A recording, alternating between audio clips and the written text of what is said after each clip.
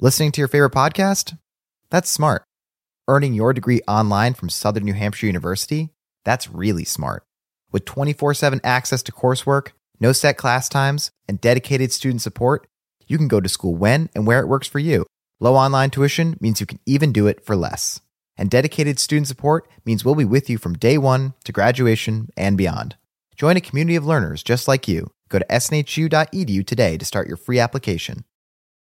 The legends are true. Overwhelming power! The sauce of destiny. Yes! The most legendary sauce has arrived as McDonald's transforms into the anime world of WickDonald's. The greatest flavors unite in all new savory chili McDonald's sauce to make your 10-piece Wick Nuggets, fries, and Sprite ultra-powerful. Unlock manga comics with every meal and sit down for a new anime short every week only at WickDonald's. Ba-da-ba-ba-ba, go! At participating McDonald's for a limited time while supplies last.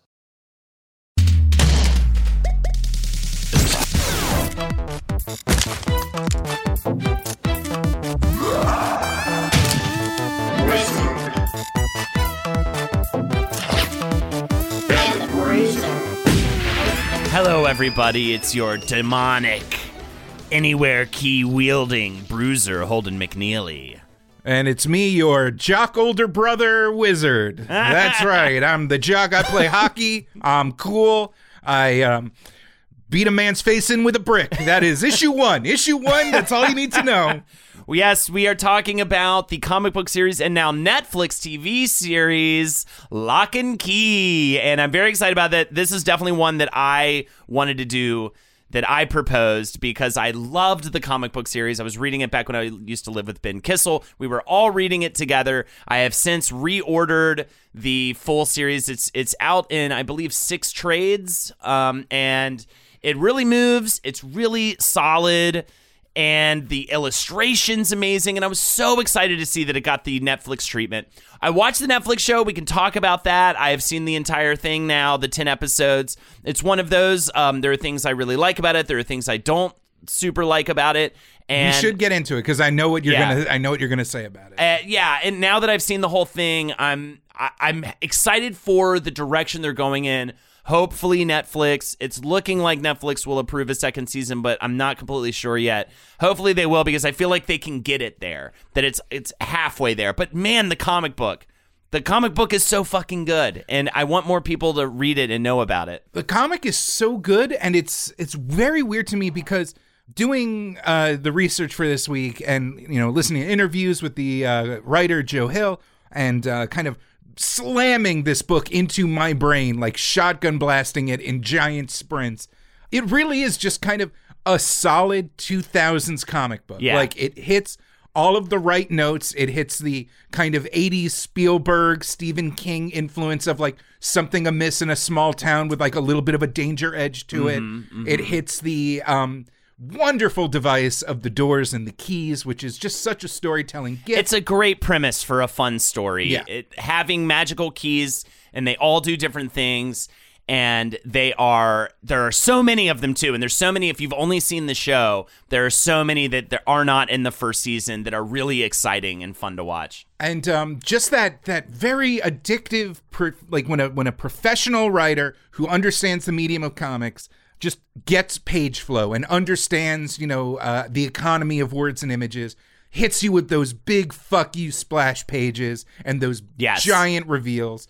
It's very powerful. Yes. And, looking into this, it's an amalgamation of all these wonderful influences and how Joe Hill kind of learned to accept those influences and process them and explore the kind of stuff that he was at one point ashamed of. Was really fascinating. I love did you mention horror? Because I love that this particular comic book's take on horror, and we'll talk about what their approach to horror was in the sense, because it felt like very fresh to me in a comic book sense of how their approach to the more horror element things. I think that's the one thing that the show is lacking to me that I want more of is actually the horror element. Well, we'll get into it, but like clearly Netflix wanted a new Stranger Things. Yes. And One of the things that made Locke and Key such a difficult property to adapt, despite its wild popularity in comic reading circles, I don't think there's any serious fan of comics that doesn't that hasn't read it, or at the very least doesn't know that it's a solid book. Right. Is the weird mix of child perspective and visceral horror and cosmic horror, all kind of smushed together. So, the fire key in the TV series really was so that it's much more TV friendly to have someone burst into flames and just kind of like poof away, than to like get jammed in the fucking eye hole with a pair of scissors. Yeah, and you can do a lot more to the kids. You can do a lot more with the kids around in a comic book sense that would maybe turn people off too much in a TV show sense. Though I do hope that they again go into a bit more of the edgier horrific direction with potentially with season 2. No, they're going. So, I mean, Joe Hill even like said that originally in the comic, the town in Massachusetts where it takes place was originally called Lovecraft. You have to understand this was in the mid-2000s when making a Lovecraft reference was still like interesting and new and not eye-rolling. Yeah, exactly. And he, having since learned more about Lovecraft and having seen the culture evolve, when it came time to the TV show, he was like, how about we change it to Matheson? Just, to give homage to a different dark sci-fi writer, a different dark fantasy. He did I Am Legend. Yeah. Correct, and some other things. And preferably one that hasn't been dragged across the coals of history for some real just oopsie-doops views on cool, race. too, because Matheson also is known for his television work. I believe Doctor Who, was it? Or he's done a lot of... We've actually covered some of his stuff on the show, and I feel bad for... Definitely worked on Twilight Zone. Yes, okay. Well, anyways, I think it was a racket back in those days. Also a nod towards maybe someone who brought it to TV. But just to give a synopsis, because I don't know if everyone is completely aware of what this is a horror fantasy comic book series and Netflix show that follows the Locke family, specifically the children Tyler, Kinsey, and Bodhi, whose father is murdered, so their mother has to move them to the father's family home, which is called Key House, and the kids start discovering magical keys in the house that can be used in various ways. However, a demonic entity also wants the keys, so they're going... the Locke family moved to the Key House? I know, and that is a little like... It is a little, but it's again... It sets the tone. It lets you know you are into a fantastical story. Yeah, you are going to be watching, and of course... We are in the realm of myth and allegory. And this all comes from the mind of Joe Hill. Joseph Robinette Biden. Born in 1972 to his author parents, Tabitha King and Stephen Wait, King. what? Oh my God. Now, anybody... in a perfect world, I wish we'd have gone the whole episode and be like, oh yeah, and his dad was Stephen King. Tune in next week, It really fuckers. is the very first thing you learn, I feel like. So anybody who's familiar with this probably already knows this. Joe Hill is Stephen King's son. Of course, the influence is there. You already mentioned Stephen King, just talking about how similar this story is in a Stephen King universe. Oh, hey, is this small town haunted by the sins of the past and seen through the eyes of kids? Yeah, exactly. Weird. Oh, well, at least it's not New England. Wait, it is in New England? Yes, he was born in Herman, Maine, and grew up in Bangor, Maine, and his name is actually Joseph Hillstrom King. And you must be wondering, why would Stephen King's son, author of all of this great stuff, why would he, of all people, change his name? And it's actually for a bit of a noble pursuit. He wanted to get big on his own merits. I have more on that. We're going to get there. Okay. So we'll talk a little bit more about his upbringing. This process is actually extremely interesting. Yes, it's very interesting. And it is the cool thing about him. But I do love he's a little honest about it. Again, we'll get to it. At age 9, he got a role in the film Creep Show in 1982, directed by George A. Romero, which co-starred and was written by his dad. And the part was Billy in the prologue and epilogue. So he did a little bit. He's obviously adjacent to horror, to fantasy, to all these things. This is what he had to say about his childhood. It was a really happy family, and it sounds very 19th century, but when we were finished with dinner, we would go into the living room and pass a book around and read aloud. That's how I read the Chronicles of Narnia. That's how I first read H.P. Lovecraft. There's a great Jay Leno joke where Jay Leno says, you know, Stephen King says to the kids, let's all have a bedtime story. And the kids all go, no. Actually, my dad told hysterical bedtime stories. I remember he wrote one called The Fart Cookies. This was about 3 children, Naomi, Owen, and Joe, whose parents were sick, and they went to a witch for help. And she gave us cookies, and you ate them, and you began to fart out of control. So he told the best bedtime stories and the history of bedtime stories, which I could totally believe. I get a bit jealous reading about his life with his father and everything and this whole family, because it's a literary family. I mean, also having Stephen King as your dad in the 80s might not have been the best thing in the world with the old sniff, woo-woo world traveling. This is assuming moving past a little bit of that. When did he get out of his cocaine addiction? I didn't really look into that. I mean, it never goes away, Holden. It's a lifetime journey of healing. But when did he become sober, I guess, is more my question. Well, I wouldn't know. I'm sure eventually. It's kind of bizarre that we are doing an episode on Stephen King's son before Stephen King, but I'm sure we'll get there with him. It's for scheduling reasons. It's fine.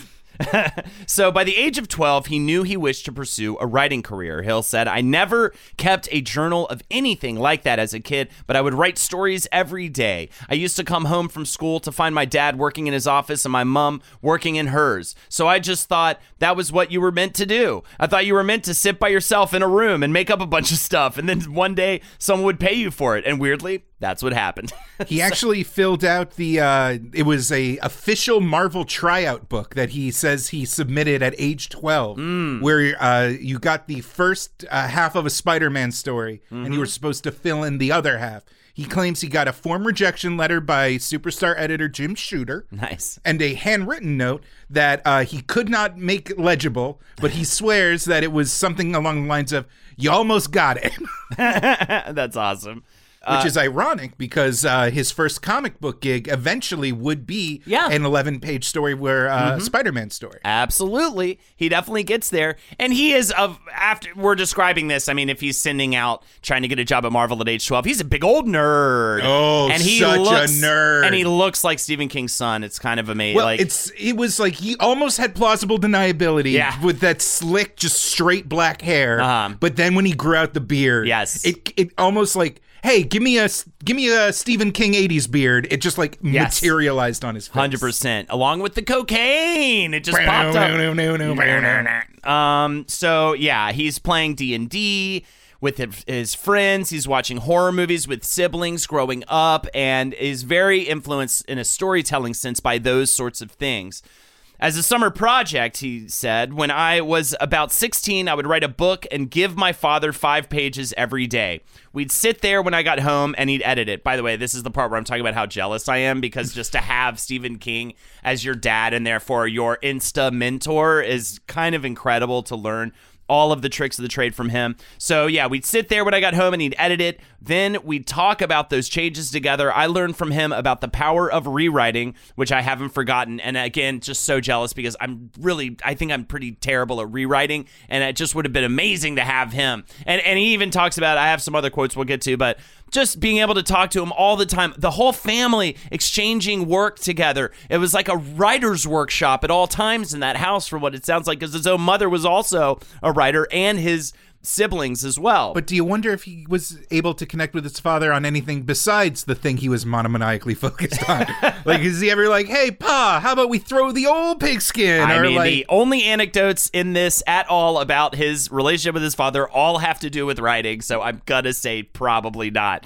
In 1997, he abbreviates his name in order to succeed solely on his own merits. And again, that's the big thing you know about Joe Hill when you start reading Locke and Key. Someone at some point will go, dude, did you know that that's actually Stephen King's son and that he actually changed his name so that he could make it on his own terms? Isn't that so fucking cool? And it is, but it is interesting, the evolution of all of that. So he claims he had this awakening in college, and although there is, I believe, screenplays that his real name is on before that, because his brother, Owen King, also wanted to be a writer and has released screenplays and books and short stories of his own. And so he has like a co-writing credit. You can find precious Joseph King credits somewhere. Mm-hmm. But in college, he had this horrifying anxiety dream, which is basically that he's going to start writing and some publisher is going to be like, oh, yeah, sure, the fucking Stephen King Jr. We'll love to publish that. Right. And it'll be mediocre and no one will tell him. Yeah. And so his first novel... Which is a really good instinct. That's a great fear to have. And just his future will be ruined because some publisher was willing to lie to him to make a quick buck. Right. This causes him a complete identity crisis, and he just decides, I'm just going to go by my middle name. It's going to be Joe Hill, and I'm not even going to... It's the two... He says in an interview, he had two rules. He's not going to use his last name, and he's not going to write horror. Yes, that's the big, and the other one is the big one, the not writing horror situation, and he struggles with that for years. He claims that he wanted to write quote unquote New Yorker fiction. Yes, having no subscription to the New Yorker. Yes, but these are topics like cold divorces, and a therapist with a secret, and like trouble in Connecticut, and like all these kind of very grown-up, quote-unquote, arty-farty genres that he just didn't really have the heart in him. Two of these early works, these early short stories that he claims to still love, one is called Better Than Home, which is about a baseball manager, kind of loosely based on the Boston Red Sox, who has to deal with a son with emotional problems, and the idea of this very distant yet very focused and like still very caring father and the son who needs him. He didn't really need to stretch that far given his own upbringing. Right. And another one was called Bobby Conroy Comes Back from the Dead. And this was a romantic comedy set in 1978 in Pittsburgh on the set of Dawn of the Dead, which he based on his own childhood because not only was he in Creepshow, but this was before a bunch of child labor laws were kicked into place. So he literally spent an entire week just hanging out in Tom Savini's effects trailer. Wow. He was like, it was just a quiet place that he could be. And so he had a firsthand look of all the dark creature effects and all the gore. He claims that he would while away the hours in between shots, just looking through photos of autopsies that Savini had lying around. Savini, famous gore effects guy. We talked about him in our Friday. I feel like more than once. Yeah, we've talked about him. But he finally does give himself permission to play in the same spaces as his father. Hill said, "What I really liked was ghost stories. And at a certain point, I realized, hey, no one knows who you are. And if you want to write ghost stories, you have permission now. You're not Stephen King's son anymore. You're just Joe Hill." And he was just so influenced by his father's work. And it was great that he changed his name because even though his other siblings also are writers, they don't write in the same spaces as his own father does. So again, changing his name also in this sense gave him that permission to say, I can still make it in this way, writing about these things, and it won't be, I don't know, eye-rolly for people or something like that if I just do it under this other name. And the game change happened with the short story Pop Art, which is about the friendship between two outcast boys, one of which is made of inflatable plastic. Before then though, he was trying to write screenplays with his brother, like you said, and that's when he went under his own name. I sort of put aside my pride and started writing screenplays as Joseph King.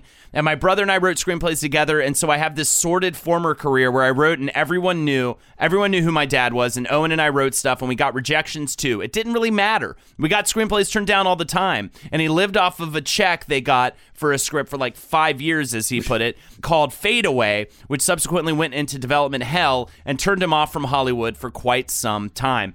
Also, though, he does admit, and I really appreciate that he says this, he all through his 20s, even though he was under this other name and it was this big valiant move and everything, he does admit that his wife and his young sons were all supported by his parents' wealth during that whole time. So it's not like he didn't benefit from his family. He even said the part that makes me sound really good and the part that makes me sound less great is both happening. I mean, it's both a reality. So he did have a little bit of an edge in on that. I mean, anybody like me knows, and I have parents that aren't poor or anything like that, but I still had to hold down a full-time job.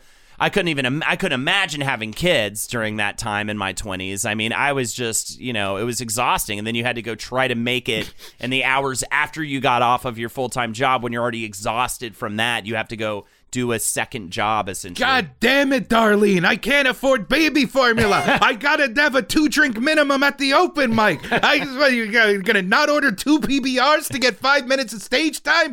Darlene, you're killing me. His first publication is a collection of short stories called 20th Century Ghosts, which put him on the map. This, I actually have it. I picked it up. I started reading it. I really enjoy it.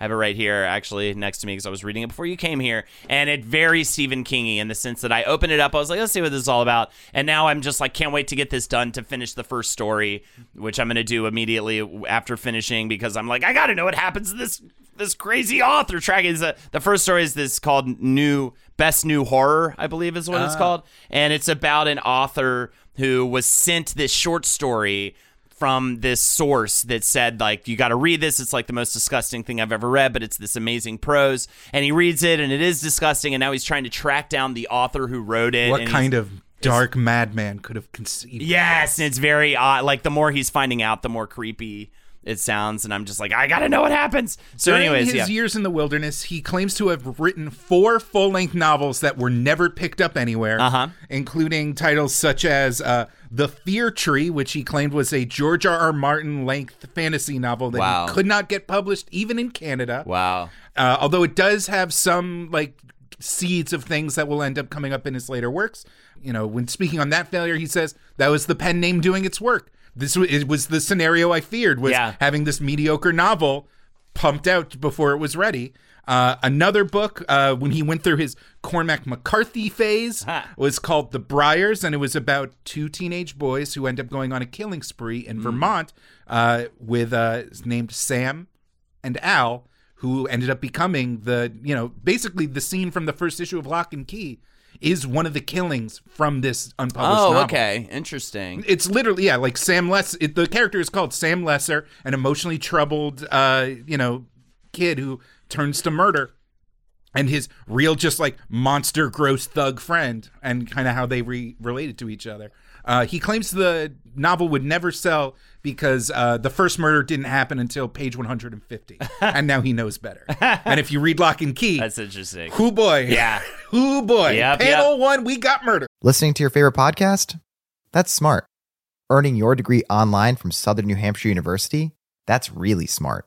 With 24/7 access to coursework, no set class times, and dedicated student support, you can go to school when and where it works for you. Low online tuition means you can even do it for less. And dedicated student support means we'll be with you from day one to graduation and beyond. Join a community of learners just like you. Go to snhu.edu today to start your free application. The legends are true. Overwhelming power! The sauce of destiny. Yes! The most legendary sauce has arrived as McDonald's transforms into the anime world of WickDonald's. The greatest flavors unite in all new savory chili McDonald's sauce to make your 10-piece Wick Nuggets, fries, and Sprite ultra-powerful. Unlock manga comics with every meal and sit down for a new anime short every week only at WickDonald's. Ba-da-ba-ba-ba, go! At participating McDonald's for a limited time while supplies last.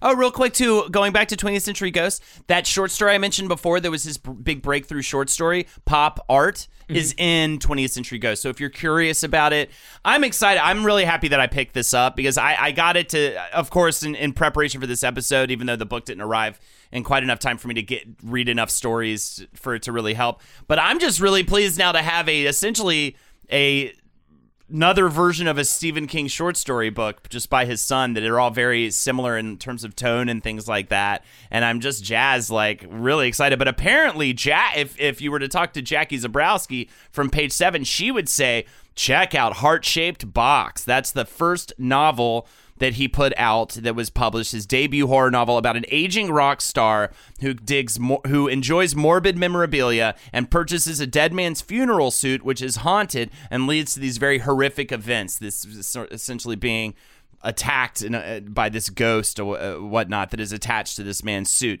And this book does quite well. It peaks on the New York Times bestseller list at number 8 and received the 2007 Bram Stoker Award for Best First Novel.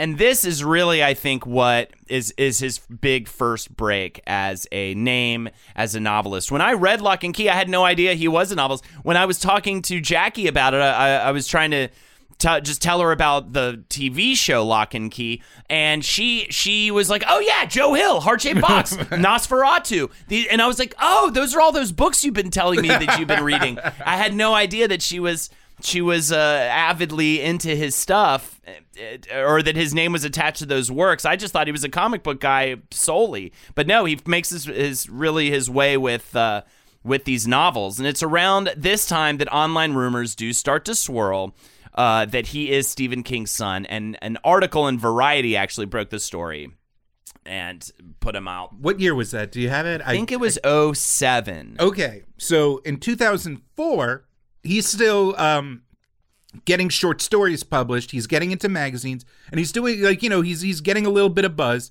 And Marvel Comics, his old friend, after all these years, a talent scout reaches out and says, "Hey, we'd love for you to start working with us." And his first story is a one-off in a series called Spider-Man Unlimited, number 8. It's in 2004, and he claims it's one of the worst things he's ever written.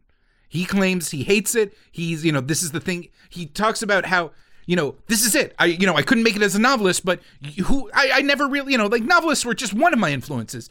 Alan Moore, Neil Gaiman, these are the guys I want to be like. This is great. I'm going to be a comic book writer. This is fantastic. And he claims he choked it. But the artwork by, unfortunately, passed away artist Seth Fisher was breathtaking. It is incredible artwork. And he'll swear that, the fact that Seth Fisher's artwork was so gonzo and redeemed his script is why he was able to get the opportunity to stay in the comics business. And he also, at this time, like you said, could not sell any of the books. It was 3 or 4 books before.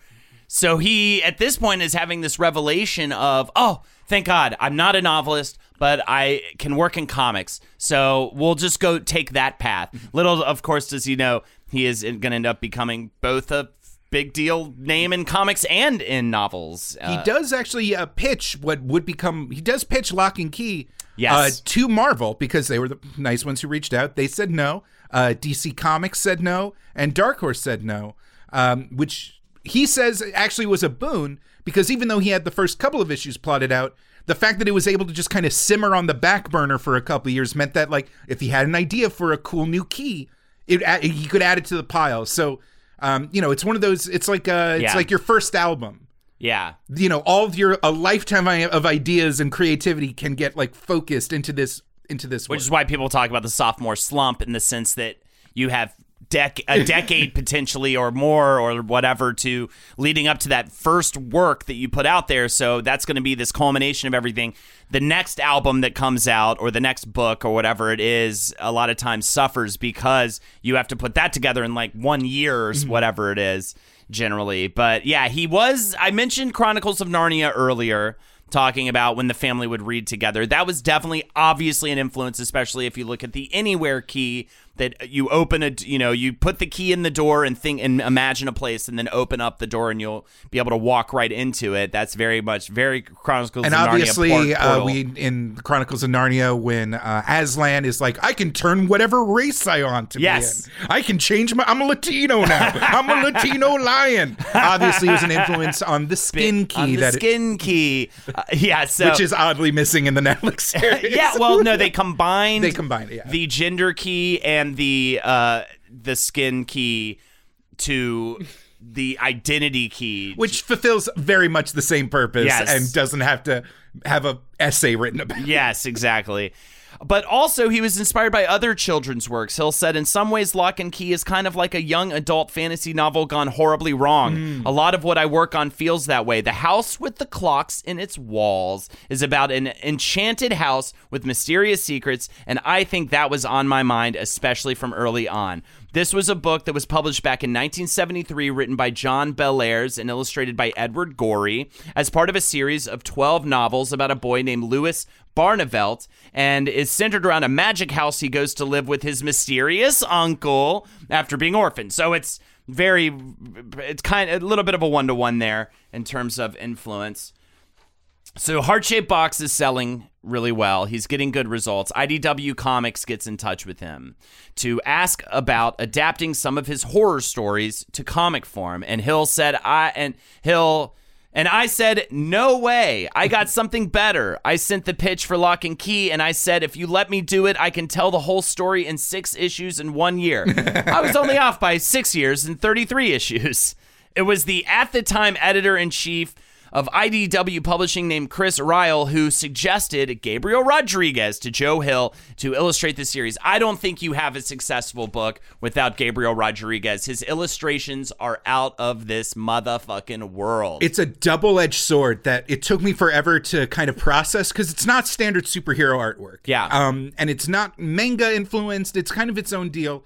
Also, according to legend, Chris Ryall was so in the tank for Gabriel Rodriguez that when it was officially, because it was Joe Hill's call, quote unquote, to pick the artist, and the other 2 artists that Ryall gave him were just garbage. To quote Hill, Chris sent me art from 3 artists. 1 was Gabe and 2 others were artists he never ever wanted to work with. He didn't think they were any good, so he actually picked Gabe for the comic before I did. These other artists did draw really great gory stuff like demons ripping skeletons out of human bodies and stuff, but that's not really what makes horror work. I love this. You know, throwing as much gore at the reader is not what makes something scary. What I liked about Gabe when I look at his art was his characters had these wonderful, lively faces that expressed emotions and interior thought. And I thought, that's actually how good horror begins, when you fall in love with the character. Then, when they suffer the worst, you're along on the ride with them. You're invested and you care. I knew when I saw the way Gabe worked with, characters that we would be able to make something good together. So much, especially of the first volume, is in how Rodriguez captures facial expressions. Horror kind of growing upon truly realizing what the character is witnessing. A friendly smile dropping just ever so subtly when a character is having a conversation. It is such good expressions. The eyeball size is a little weird. They're pretty cartoony representations of people, but it just makes. I don't want to get into the whole Scott McCloud representation triangle, but when you give characters a little bit of a cartoony edge, it helps you feel what they're feeling way more. You know, you can look at a photograph of a man kind of like scouring and be like, oh, I guess he's kind of upset. But if I drew a frowny face, it'd be like, oh, he's sad.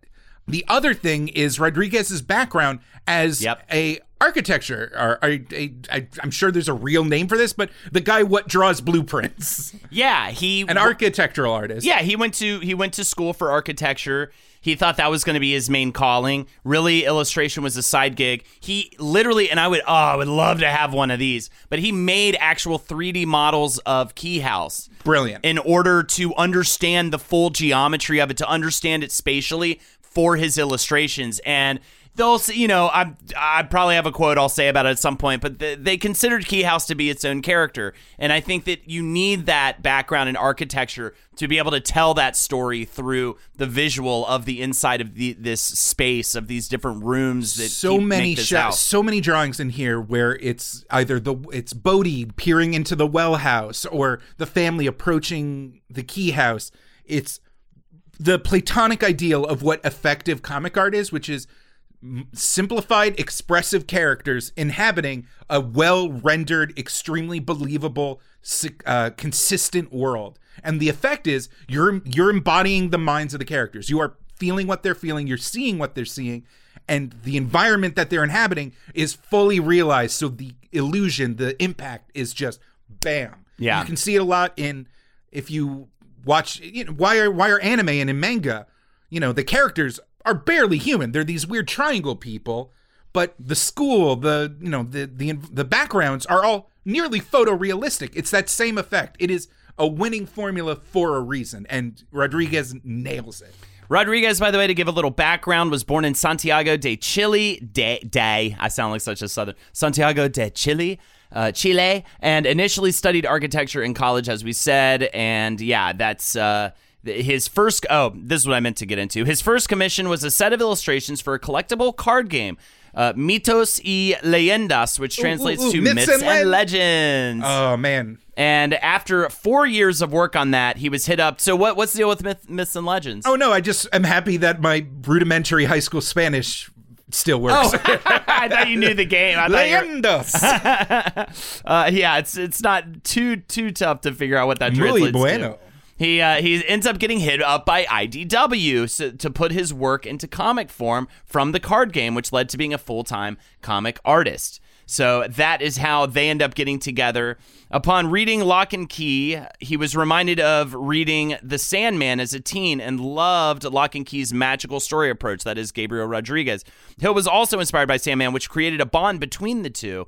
Hill was inspired by how the different dreams could be this starting point to tell stories and how the keys could serve the same purpose. And I think that's really true. One thing I will say about the TV show is try to give it more of a chance than just an episode or two, because I think the show and the comic and everything really operates at its fullest potential when you have enough keys introduced, because they are so fundamental to so many fun plot devices and things, that the more keys you have in there. And if you go to the Wikipedia, it was so funny because I had not read the comic in a while, so I was brushing up on things. If you go to the comics Wikipedia and see the full list of keys, there are a shitload of keys to it, and they all do different crazy things that I love. When you I don't pick wanna up give the away too comics, or at least the graphic novels, there's usually some back matter where they do some fun ye old explanations of what each key does with a funny kind of lithography engraving style drawing done by Rodriguez. Oh, here, going back to you talking about the cartoonishness, Rodriguez said, I made the conscious choice of drawing the comic in a more childlike way because I knew that throughout the story, these kids would be growing up. So my idea would be to get more and more realistic in the drawing approach as the comic progresses. And he even talks about how it was a bit of a gamble because originally the idea was they would tell the story in 6 issues or something like that. And he knew he needed more time to age the illustration approach. He would have to do it over like many issues, but it ended up really working out for him. And you can definitely see that evolution as the comics go on. Just look up the picture of all of the 3 kids looking inside of Bodhi's head. That big splash page. It's just so amazing looking. It really is so stunning. I loved how, even though it's a horror world and there's plenty of darkness and things like that, there's also a lot of vibrant energy happening in these illustrations. There's just so much wonder. He did such a good job of melding the horrific with the fantastic in ways that really suck you in.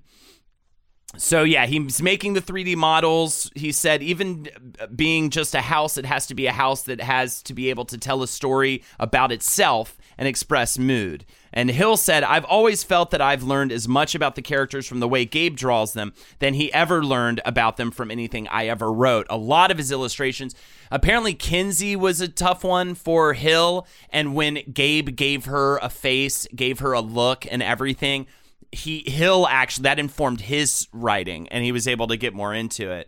And they really grew together as a team in comics. I mean, Hill even talks about how a comic book is about 24 pages, and I would write scripts that were 3 times that, 60 to 65 pages. The first book of Locke Key is about 100 pages long, but probably had 300 pages of script for it. I wouldn't just be describing what's happening in a panel. I'd be describing the weather and the character's emotional state and what they ate for breakfast, because I didn't know what would be important to Gabe. Over time, as we worked, my scripts began to shrink more and more, because a lot of times I could just say a couple of things and Gabe would know exactly what I was hoping for. Also, though, Hill realized that Gabe was really a strong animator, and so he could actually fit the action of multiple panels into one panel, and that was this big challenge for Gabriel Rodriguez to have to figure out how to make this happen artistically. And they sort of evolved into this healthy competition. They're just trying to out-impress each other with their work, and I feel that. And you feel the comic book, that first trade is really strong, but you just feel the whole thing become, I think it does get stronger and stronger as it goes. And what I do love is that it is one encompassed story. It is 6 trades long, beginning, middle, and end, and you're out. And I do appreciate that. There are so many big mysteries, and instead of just a big kind of dump at the end, the payoffs kind of come at a regular interval. That really, it is very satisfying to read. You mentioned kind of how the first trade has a little bit of trouble kind of finding its baby steps, and that's because Joe Hill was so obsessed with making sure he does this quote-unquote right that he started meticulously counting panels and word counts in other popular comics at the time. He specifically says this was the 2000s, that Brian K. Vaughan was a huge influence on the initial part, where he wanted to make sure that no page in his comic had more panels than a Brian K. Vaughan comic. Stuff like Y the Last Man and Ex Machina, stuff like that, which were huge titles. Yeah, those were huge at the time, and eventually leading to Saga, but that was later. Anyway, we should do a Brian K. Vaughan episode. Yes, we should. Another thing is Rodriguez and Hill were partners. They talked about how at one of the many failed attempts to get the show off the ground, they ended up at a hotel bar in Pittsburgh and over drinks hashing out what would become the final 18 issues of the comic series. This is Hill. The best part of it wasn't actually watching them film the show. It was when we would go to the hotel afterwards. He's talking about him and Gabriel Rodriguez. And we'd sit at the bar together and we would talk about the comic, which we were still creating at the time. And together over 2 or 3 nights, we mapped out the last 10 to 14 issues of the comic. One night, we were sitting there and Gabe cracked a joke about the ending, essentially. And he was just kidding, but my head almost exploded. And I just thought, oh my God, that's so great. We're doing that, which is really amazing. They really do. I love that idea that they were both coming into the business. They hadn't done a ton of work professionally in comics before that, and that they were able to cut their teeth together. And yeah, it's just such a strong work visually. I mean, I remember back when I was reading it, back in the day, I just was so blown away by how good it looked, how tight the storytelling was. I couldn't wait for the next trade to come out. This was back when it was coming out, I believe. I was actively be like, oh shit, the last trade. I remember when the last trade came out, it was like how huge of a deal that was. I couldn't wait to just blow through it. I don't know, I've read a comic book series with that type of a tenacity since, honestly. I wish I had read it at the time, because there's so much great moments in each individual issue that's so deliberately done. But when you shotgun blast it like I did this week, what you end up is just it's the Locke kids versus the secret evil person show. It's it's just these two forces just butting heads over and over and over and over and over again, and it's very satisfying. But I feel like I kind of missed the forest for the trees a little. Getting to take your time with it, and again, I was waiting a month. Getting that space. Also, shout outs to Jay Photos, who was their colorist for the entire run. Talking again about just great work on this. I mean, I already mentioned how much I love the colors, and Gabriel Rodriguez would talk about how he would get his work back and feel it was almost reinterpreted. It was just on another level because of the coloring. And Gabriel's work in black and white is incredibly crisp and really well detailed. A lot of good hatching, a lot of strong blacks. I was shocked to see how good it just looked uncolored. But I love strong blacks. Skin key. But I didn't. I'm glad you looked into the colors, because I just did not get into that. Like I said, everybody needs to look up the kids looking into Bodhi's head and just sit back and admire that work. And the coloration is incredible on that image, as well as the details and the many wonderful illustrations of Gabriel Rodriguez. Almost called him Robert Rodriguez just then. Listening to your favorite podcast? That's smart. Earning your degree online from Southern New Hampshire University? That's really smart. With 24/7 access to coursework, no set class times, and dedicated student support, you can go to school when and where it works for you. Low online tuition means you can even do it for less. And dedicated student support means we'll be with you from day one to graduation and beyond. Join a community of learners just like you. Go to snhu.edu today to start your free application. The legends are true. Overwhelming power! The sauce of destiny. Yes! The most legendary sauce has arrived as McDonald's transforms into the anime world of WickDonald's. The greatest flavors unite in all new savory chili McDonald's sauce to make your 10-piece Wick Nuggets, fries, and Sprite ultra-powerful. Unlock manga comics with every meal and sit down for a new anime short every week only at WickDonald's. Ba-da-ba-ba-ba, go! At participating McDonald's for a limited time while supplies last. So Hill sent Rodriguez issues of Alan Moore's Swamp Thing for reference, as per what he was looking for, and the Exile Saga particularly influenced Rodriguez, which is great because I'm currently reading those, so I was like, yeah, I love it. And the Exile Saga is really fucking good. It's really inventive. Rodriguez said, in a few series, you have changes of style, changes of coloring. There's an issue that's made completely with photocopied collages. Some of that we explored in Locke Key. We changed the way in which we approached the narrative storytelling of the visuals and styles to give the different books different looks. I love it giving a look of a book. I will also say, though, they play with form in a similar way. Are you going to talk about the Calvin and Hobbes? Can they just not keep mentioning shit that I love? Alan Moore's Swamp Thing, The Sandman, and of course they give a big nod to Calvin and Hobbes in this amazing way with a full, like, an entire issue is done in that style, the Watterson style. And it's a fucking head trip. Yeah. Because, things get pretty dark in this. Yes. There's a certain moment in that issue where you keep reading and you're like, oh, they're not going to snap out of this. This isn't a dream sequence. This is happening in the reality of this story. And all of a sudden it completely, like, you're like, oh, they're in real danger. If this was happening in the normal style, this would be a huge climactic moment. They also did an issue that was all inspired by 50s war comics, and I love how much they play with style and paneling. I mean, they really fuck around with layout in so many crazy, awesome ways that you've seen in other stuff before, but definitely very inspired, of course, by Sandman in that sense as well, where they're just flying off the panel and doing all sorts of fun, splashy things. With both Hill and Rodriguez speak about how difficult horror is to pull off in comics, and I have to absolutely agree, and how you need a balance of humor and getting the reader to care about the main characters in order to get to where one is worried for their well-being. And that is so true. You definitely want you want. They talk about seeing someone say something funny, making the reader laugh a little bit, and then seeing them in real danger the next moment is just so helpful to get people actually frightened for the characters. And in comic books, especially more so than in prose, it's very difficult to do. And most people just show you a really gory, horrific image, but it doesn't really, that's not doing what Stephen King's doing in his books. You know what I mean? The building of tension's not necessarily there. When you think of horror comics, you think exploitation-y, just guts, all over the place, that sort of thing. So much of these characters' arcs is about recovering from those moments of violence and processing it.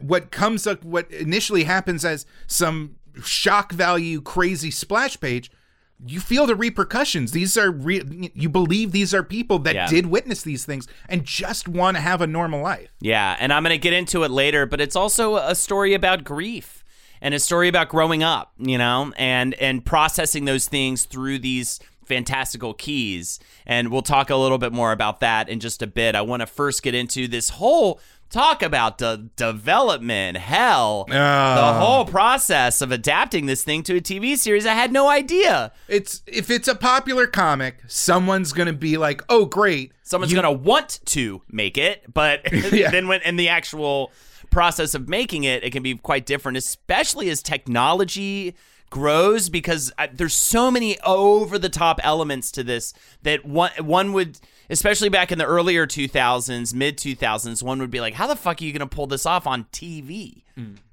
Well, if you're Fox, you spend $10 million on a pilot and don't make it. Dimension Films acquired the film and television rights from IDW Publishing, with John Davis producing. He did the Predator franchise and a bunch of other stuff. And they got to work on a feature film. That was the first step. Then Dimension lost the adaptation rights to DreamWorks. You even have Steven Spielberg signed on as a producer by 2010, and the film turns into a TV series. And the TV series is greenlit for a pilot by 20th Century Fox, as you mentioned before, which was filmed in 2011. However, later that year, Fox announces that they would not be picking up the series, and they really spent $10 million. They spent $10 million. Apparently, it's a brilliant adaptation. You can hunt down... God. New guy's in the corner puking his guts out. Wee-oh. All because you wanted to save a little on brake pads. Get out. Do you validate? Wow. Yeah, I know. That's what I used to quote. Well, maybe a Tommy Boy episode in our future. Maybe. Apparently, you can hunt down the original adapted screenplay, and it's apparently very good. I just wasn't able to get a hold of it. Interesting. I did read it. That was a lie. Another classic Holden fib. Ooh, yeah. I love all the secret groups getting together. What does he lie about? Who does he? Every other thing I say is a lie at this point, people. So one good thing to come out of the pilot, though, was the shoot where they figured out the ending. So you at least have that. So IDW gets back to work on a television series adaptation in 2016, for which Hulu gives a pilot order on 4/20/2017. So they probably gave the pilot the order and then they fucking smoked weed, dude. With Hill involved in the production along with Carlton Cuse, who is known for Lost, the TV series Lost, and Hulu ends up again passing on the series. But now you've got Carlton Cuse involved. Now it's 2018, and Netflix signs on for a series order with Hill and Cuse co-writing the pilot while working alongside Meredith Averill and Aaron Eli Colette. They're known for they're the showrunners, and they're known for Heroes, among other things. They're a bit of a team. So Hill did appreciate how, with a script as opposed to panel, you can flesh out the dialogue more, and they were able to really spend their time. And I will say, sometimes I feel like things are maybe a little too spread out in the TV show. It takes a little time to get going. It's a Netflix show. By its very nature, yes, it's going to be a little spread out. It's 10 episodes. They're about 45 minutes to an hour each. And yeah, it does. I like that certain things are more fleshed out, but other things I'm like, come on, let's just get to the crazy shit. Let's get these keys out there. So Jackson Robert Scott, actually, who plays Bodhi, was the only actor to stay on from the Hulu pilot. He played Georgie, by the way, in the new It movies. I will say, so he is the one, I want to say, and I feel bad because he's so young, and I don't want to be critical of a very young person, but I will say, I think we were watching, he's the one actor who I'm not loving watching the show. He's very much a child actor. He is just the quintessential child actor. Because, well, Bodhi in the comic is at an age that a child actor just wouldn't be able to do. Yeah, it's really, it would have to be this mind-blowing thing, and then I would have spent half the episode talking about how amazing this child actor is. The Miracle Child is in the best show ever. He's not like ruining the show for me, but there's just like, he's a little too cute. He's a little too like robotic.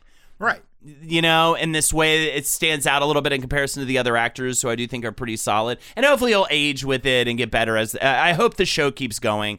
Again, it has not been officially greenlit for a second season, but they are currently working on a new show. It's just the fact that when you're reading the comic, you see these young teen kid characters, and you can just be like, okay, they're kids. Yeah. But you see Kinsey's a little bit older than like you think she should be. Yeah. And Tyler's just a little too pretty than what you think he should be. And that's just going to be how it is what it is. British actress Amelia Jones plays Kinsey, and Canadian actor Connor Jessup plays Tyler Locke. And both, though young, have done quite a bit of acting work through their childhood. And you have Darby Stanchfield, known from Scandal, playing the mother. She's solid. She's always like smiling weirdly. And I'm kind of like, it's kind of, but I think she does a pretty solid job on there. There's, of course, a bunch of other actors that I can't even get into. It's a pretty big cast. I do like how in this, are we spoily? Are we like, how deep do we? Spoilers for season 1. I guess we'll just say it right now. They're already 50 minutes in. If they haven't been convinced to stop and actually go watch the show, spoiler free, then I guess now would be a good time to do that. I like how they introduced the concept of the mom's alcoholism as part of what lets her see some of the magic and that kind of tension between not wanting to get too far into the bottle, but also needing to unravel the mystery. Because it has that trope of only the kids can experience this magic, and the adults lose that. Because again, the keys are symbolic of going through childhood as well as grieving. They're essentially shortcuts, is what they call them, for children or for grief-stricken people to get through life. And as you get older, the magic goes away. Hill and Rodriguez appear in the season finale, by the way, as paramedics, which is fun. They appear in the comic also.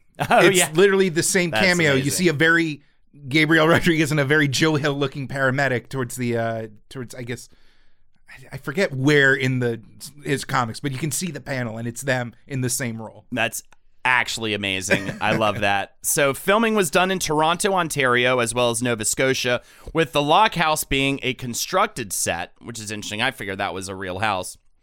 And there are fundamental changes in the adaptation.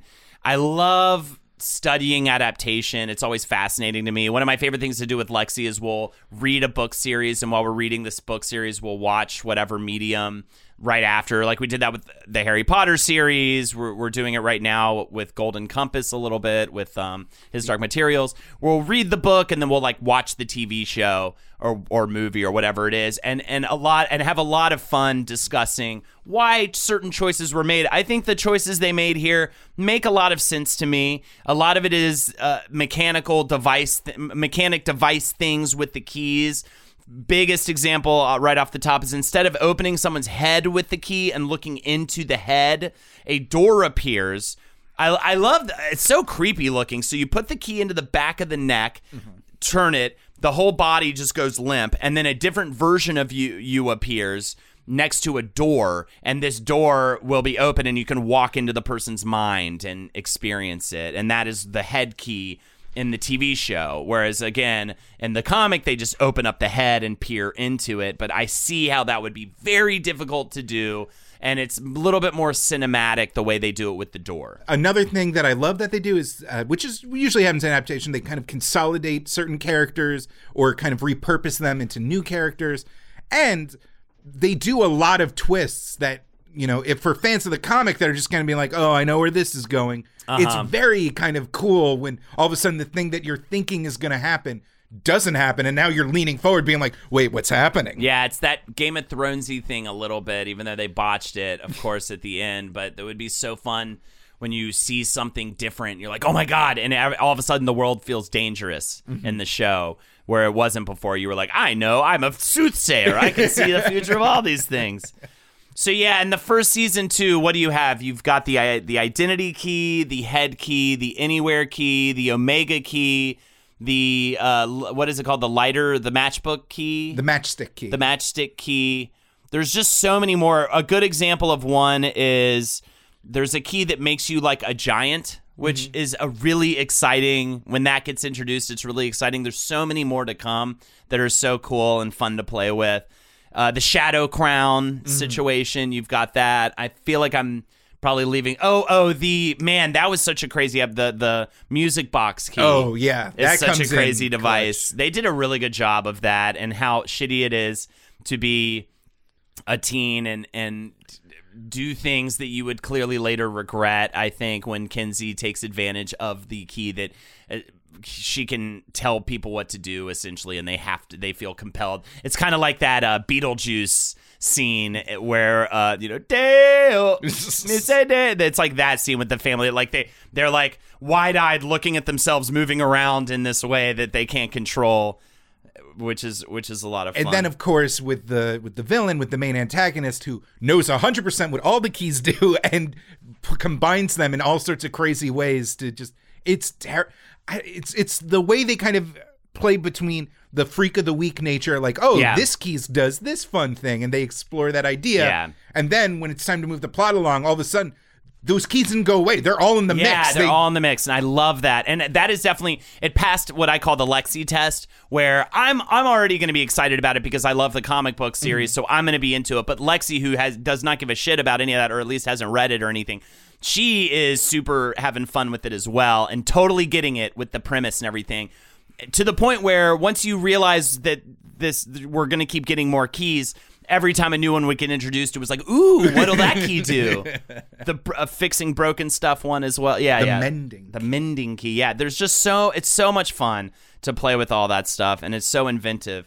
Hill said, each key has a magical power behind it, but they all explore something teenagers or people going through grief really experience. Using the head key, Kinsey removes her fear from her head, which happens both in the comic and the TV show.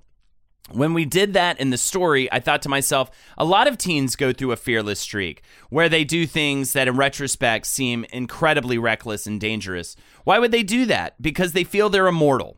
They can't be broken, and they want to show the people they love that they're ready to jump with both feet into life. I think guys, young men especially, want to be seen as unbreakable, unreachable, strong. So we use the Hercules key as a way to show Tyler shedding his humanity to become this masculine Loki of force. The Crown of Shadows is about the childhood fear of darkness under your bed, that it will become animate and come for you. However, the keys...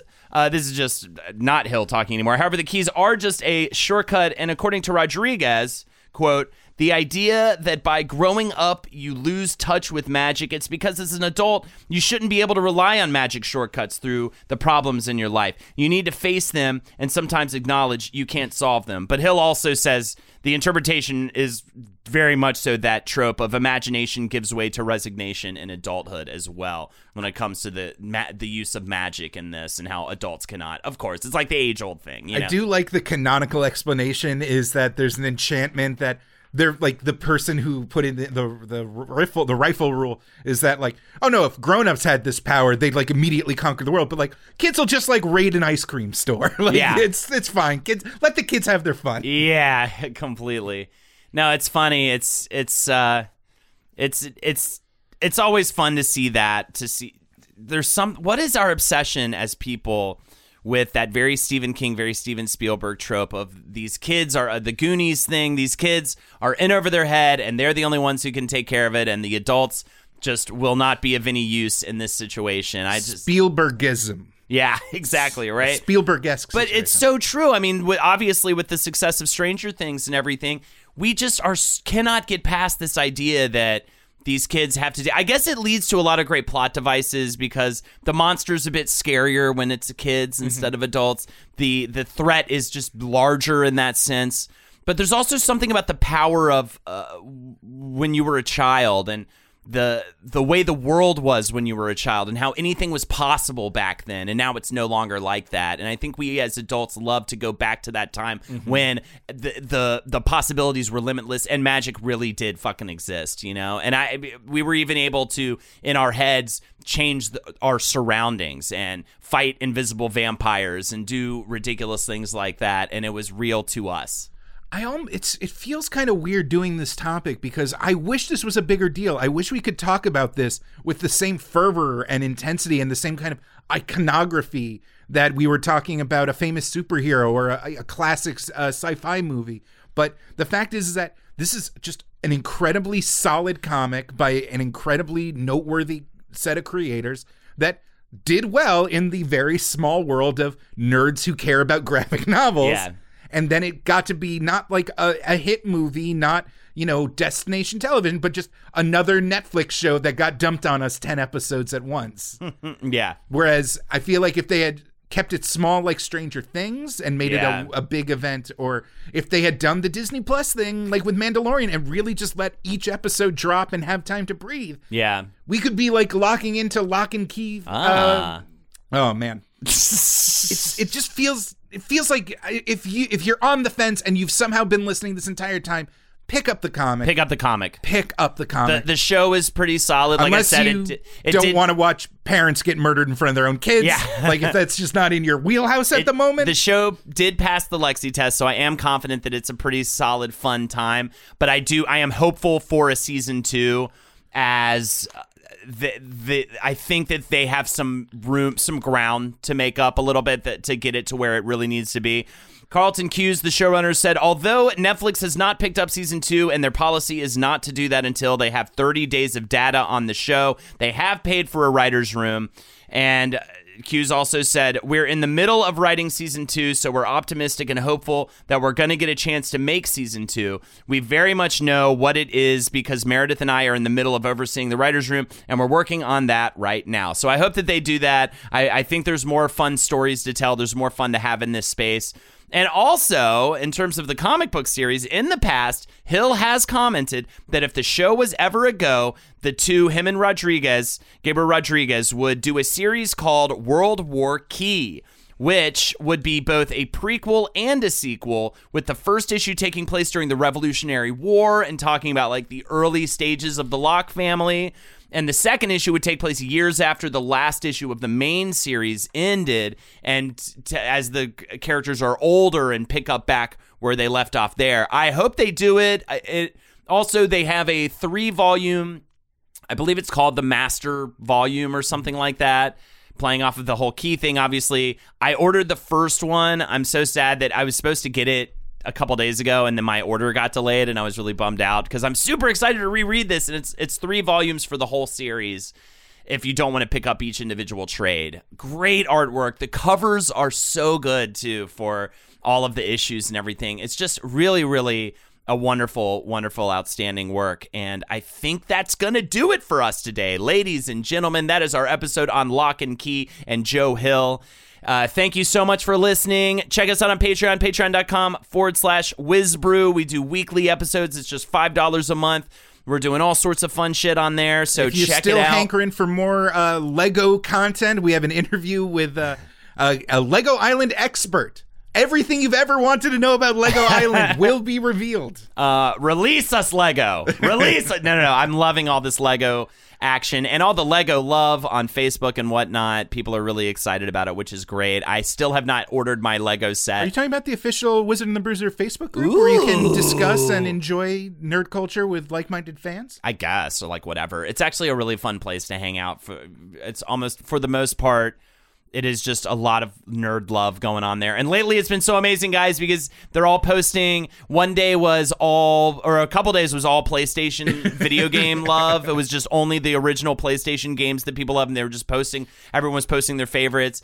The PC, I think, recently got the love for that. Sega Genesis had its own day, and everyone's just like, these are the games I loved on Sega Genesis. So that's such a great place to hang if you want to check it out. Also, if you want to check me out, twitch.tv/HoldenatorsHo.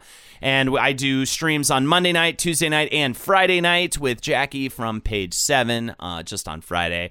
Jake? Follow me on Twitter @BestJakeYoung to keep up with all of my various thoughts, feelings, and maybe I'm very obsessed with K-pop right now because my favorite band is about to release their next album on my birthday. OMG. Stan NCT. All right, everybody. And always remember, never stop bruising. And keep on whizzing. This show is made possible by listeners like you. Thanks to our ad sponsors, you can support our shows by supporting them.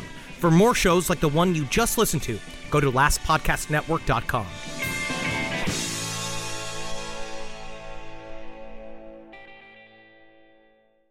The legends are true. Overwhelming power! The sauce of destiny. Yes! The most legendary sauce has arrived as McDonald's transforms into the anime world of WickDonald's. The greatest flavors unite in all new savory chili McDonald's sauce to make your 10-piece Wick Nuggets, fries, and Sprite ultra-powerful. Unlock manga comics with every meal and sit down for a new anime short every week only at WickDonald's. Ba-da-ba-ba-ba, go! At participating McDonald's for a limited time while supplies last. Listening to your favorite podcast? That's smart. Earning your degree online from Southern New Hampshire University? That's really smart. With 24/7 access to coursework, no set class times, and dedicated student support, you can go to school when and where it works for you. Low online tuition means you can even do it for less. And dedicated student support means we'll be with you from day one to graduation and beyond. Join a community of learners just like you. Go to snhu.edu today to start your free application.